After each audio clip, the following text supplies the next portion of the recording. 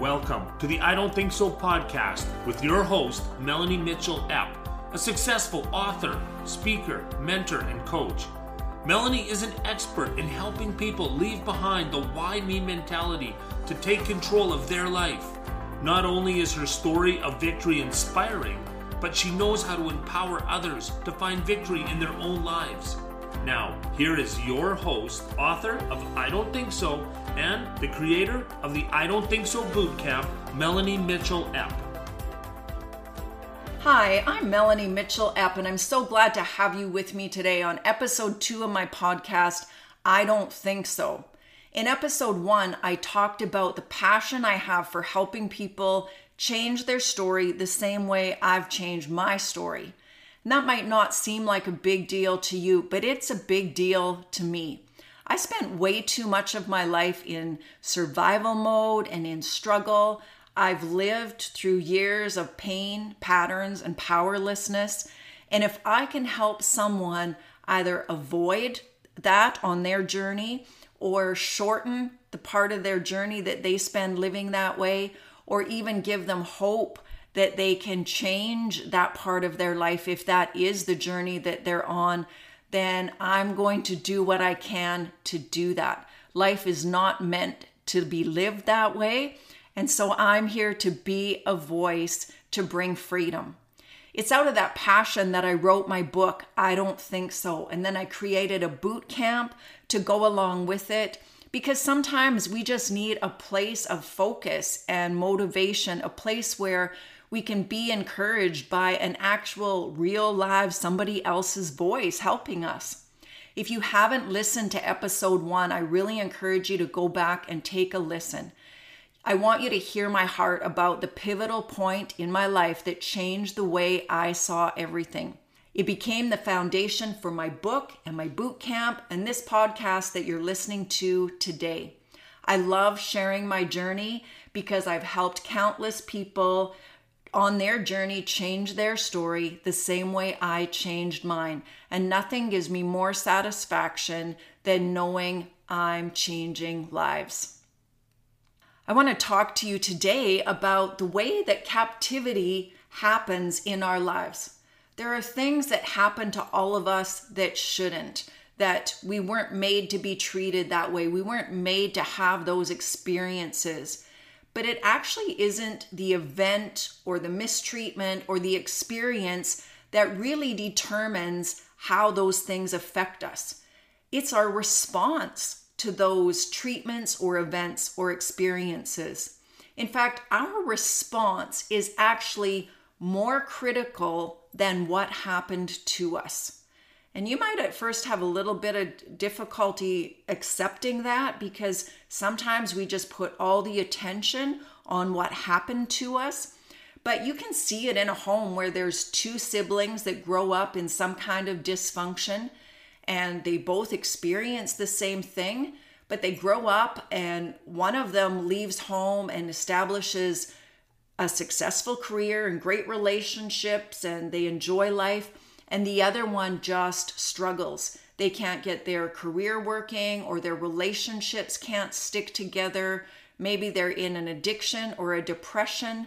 What's the difference? They've both experienced the same thing, so it can't be the experience. Well, the difference is their response. The response to what happens to us is the deciding factor to how we're affected. And when we realize that, we can come to the conclusion that captivity actually begins with a thought. When we let what happens to us determine what we think about ourselves. We're the source of the captivity through our response. And I'm not justifying or saying that the things that have happened are okay. That's not my point at all. My point is, if we don't recognize what's in our power to change, we are caught in the captivity that we're living in. Let me illustrate it using just a simple $20 bill. You know that when that $20 bill was created, its value was intrinsic in the $20 bill. It was established by its creator. And it doesn't matter how we misuse it or mistreat it, we can't devalue it. I could take a $20 bill, crumple it up, throw it in the mud, step on it, rip it in half, tape it back together. I could misuse it in many ways, but it would still be worth $20. The same goes for us. Our value was inherent in us at the time we were created. It was decided and determined by our Creator.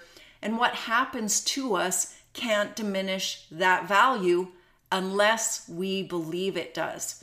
Someone can mistreat us, misuse us, but we still have the value we were given at creation. It's only when we see how we're treated or what we experienced as a reflection of our value that we become worthless or worthless. Devaluing of who we are only happens in our thoughts. We invite captivity in when we let what's happened to us be a reflection of us instead of a reflection of the people involved in that experience happening to us. I want to tie this thought into the title of my book for a second. If something happens to me where I'm mistreated or I'm devalued, because I know what I'm worth, I should be able to respond to that situation with a simple, I don't think so, and move on without becoming devalued, without reducing what I think I'm worth or what I can expect. When I was going through my childhood, I definitely went through some things that I allowed them to assign value to me that was way less than what my Creator had determined simply because I thought so. They really weren't a reflection of my value, but I let them be by believing them. And so it took me into captivity. Today, I think, captivity? I don't think so.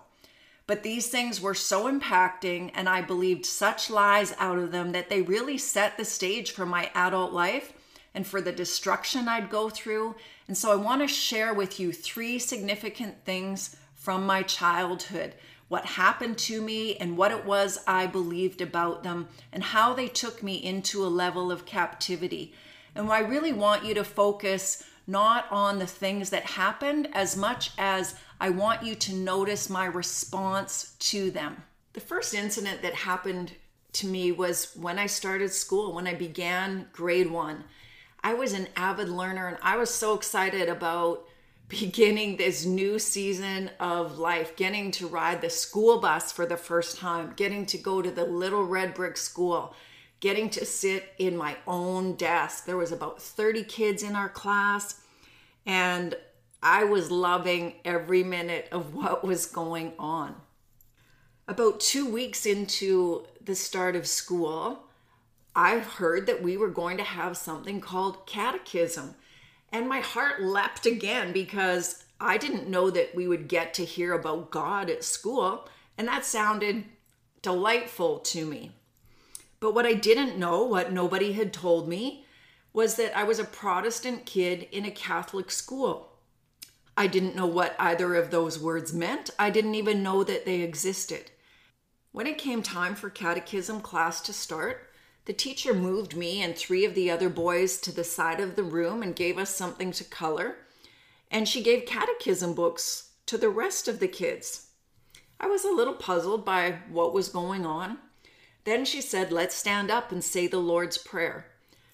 I'd been doing that with her every day for 2 weeks. And so I stood up, just like I'd been learning, folded my hands, bowed my head, began to pray. And I heard her voice call out quite abruptly, not you, you sit down. And startled, I looked up, I opened my eyes. She was looking straight at me. I quickly sat down. I was so embarrassed. I did not know what I'd done wrong. I didn't know why everyone else had a catechism book, but I soon learned that if you were Catholic, you got to pray, you got a rosary, you got to go to church, you got to experience the sacraments, and it sounded glorious. But as the weeks went on, the message was clear to me that I wasn't one of them. It was shocking. And when My classmates got to do things like go through confirmation and first confession. It was so painful. I remember the day that we were walking to the church in the afternoon so that they could all practice for first confirmation. And all of the girls in my class had these white satin and lace dresses that their parents had purchased for them to meet with the priest and have this special moment of connection with their God. I felt so embarrassed and awkward, and I didn't belong, and yet I had to be there. It felt like I had showed up inappropriately dressed to a party I hadn't been invited to, and it brought incredible pain into my heart.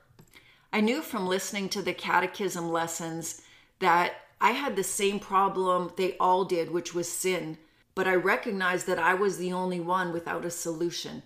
I was the only kid without a white dress, the only one without a way to make myself okay with God. And the truth is, the teacher wasn't responsible for my religious training. She hadn't done anything wrong. She just rightly separated me out of the class because I wasn't Catholic. But the circumstances set me up to wrongly believe that I had been rejected by God. And if I wasn't good enough for God, how could I be good enough for anyone? In those moments, a belief formed in my heart that I wasn't worth much. I felt like an outsider with no way to ever really belong. And I let this situation define me as something less than, and I naturally lowered my expectation of what rights I had in the world. I learned to take what was handed out and not ask for more, because after all, I was an outsider. And so I responded to life not according to the truth, but according to what I believed about what had happened. And rejection became my first hijacker. And I just really want you to notice that it wasn't what happened to me that was as significant as what I believed about it. The second experience that really formed what I thought about myself happened when I was in my preteen years. I was molested by a minister who moved into our town. He knocked on our door, introduced himself. My mom invited him to dinner, and he joined our family at the table. He laughed. He was fun. He gave me his attention, and he began to play games with me and wrestle me. And when you have a low sense of self-worth, it's really normal to welcome an abuser into your life because of their attention for you. And I enjoyed his attention. I felt like he noticed me, and I forgot for a time about being rejected because no one had ever made me feel like he did.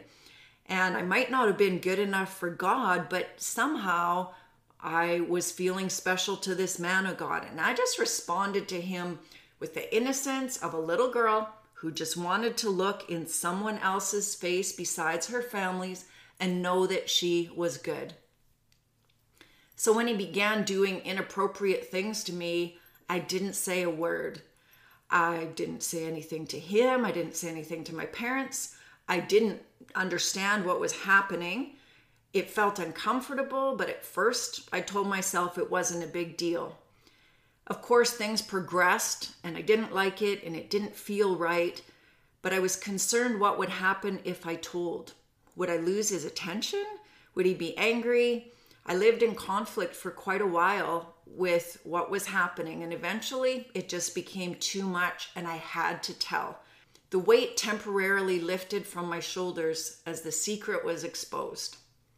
And I think I probably could have continued on from that point with not a whole lot of issues over that. But something happened that I didn't expect. When my mom told his overseers what he had done, they didn't do anything. The only consequence to him molesting me was that they moved him. And that was puzzling enough in itself. But months later, when we went to our cabin at the lake and we drove by the kids' camp that was there, I discovered that he was working there as a counselor. And I couldn't imagine why they would let him continue to be with kids. I determined that there must have been a problem with me and not with him. It must have been my fault what happened, because if it wasn't, if what he had done was wrong, they would have stopped him, and they didn't. The only conclusion I could come to was that it must have been my fault. So how did I respond to abuse? I wondered why I'd bothered to tell anyone, and I blamed myself. I decided that I was the guilty one, and my response to what happened became part of my identity. It crippled my ability to set boundaries or draw lines or even determine what was good or bad.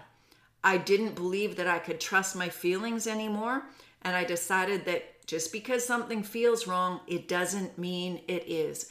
And in that choice, in that response, abuse became my second hijacker. Rejection hijacked me, and now abuse has hijacked me. But again, it wasn't the events or the experiences that were the key. It was my response to them. The third thing that happened went on through a period of time in my teens where there was conflict in a business relationship of my father's. And demands began to be made regarding things that belonged to my parents.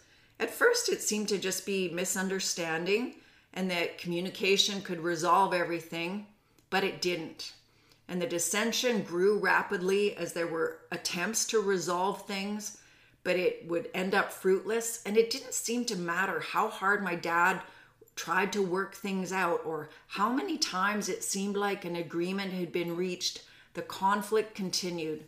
And one issue after another arose and the breach grew wider. There were threats made, and there was this dark, ominous cloud over our home and over our lives. And in addition to that, people made accusations against my dad that brought an incredible amount of pain into an already unbearable situation. My dad would get migraine headaches and lay on the couch for 3 days at a time with his arm covering his eyes, trying to shut life out. And as I watched him, deep fear took root inside of me that there was no way to stop the conflict and nowhere to turn for help. Our lives were paralyzed by a situation with seemingly no way out. It was like the ordeal would never end. I didn't feel safe, and I often woke up wondering if today would be the day that we would all die. When the end finally came, it came in an extremely painful way. When I was 17 years old, we had to pack up our belongings and leave the only home in life I had ever known. Our home didn't belong to us anymore.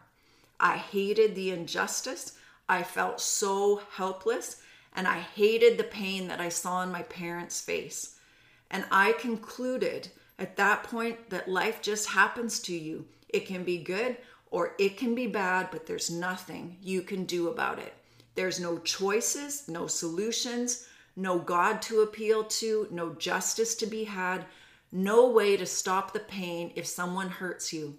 And it was the finishing touch on a mindset that would set me up for a future of destruction. Terror had hijacked me too. As I shared in the beginning, it's not the events and experiences that happen to us in life that are the critical thing that determines how we're affected. It is our responses to what happens to us. I believed so many lies about what had happened to me. I devalued myself in response to what was done to me. And the lies I believed caused me to give up control over my life and establish a victim mentality in my mind that led me into captivity as an adult, into a life I never imagined and a life that nobody should ever have to live. It's so easy to do. It's so easy to believe that the things that have happened to us are a reflection of us and our worth, instead of seeing them as a reflection of the people who mistreated us. And unless we change our beliefs, we live on after those events as a victim. And that's where I want to end today's conversation. I hope that you have listened and been able to see some of the things that you've experienced in life and ask yourself if there were beliefs that formed in you out of them that have affected your life, if there were ways that you devalued yourself or ways that you gave up control of your life or the thought that you had control of your life. I want you to know that if you have, it doesn't have to stay that way. I've changed my story and you can change your story. Thank you for listening and spending time with me today on the I Don't Think So podcast. If you've received value from today's show, I encourage you to listen to all 8 episodes and share them with your friends that you think would find it meaningful. And if you're ready for change, I encourage you to take some action now. Visit my website at melaniemitchellepp.com. You can order my book there. You can also sign up and get instant access to my I Don't Think So boot camp, and you can begin to change your story today. Thank you for listening and spending time with us today on the I Don't Think So podcast. If you receive value from this show, I encourage you to listen to all 8 episodes and then share them with your friends. And if you're ready for change, I encourage you to take action now. Visit Melanie's website at melaniemitchellepp.com to order her book or to sign up and get instant access to the I Don't Think So boot camp so you can begin to change your story today.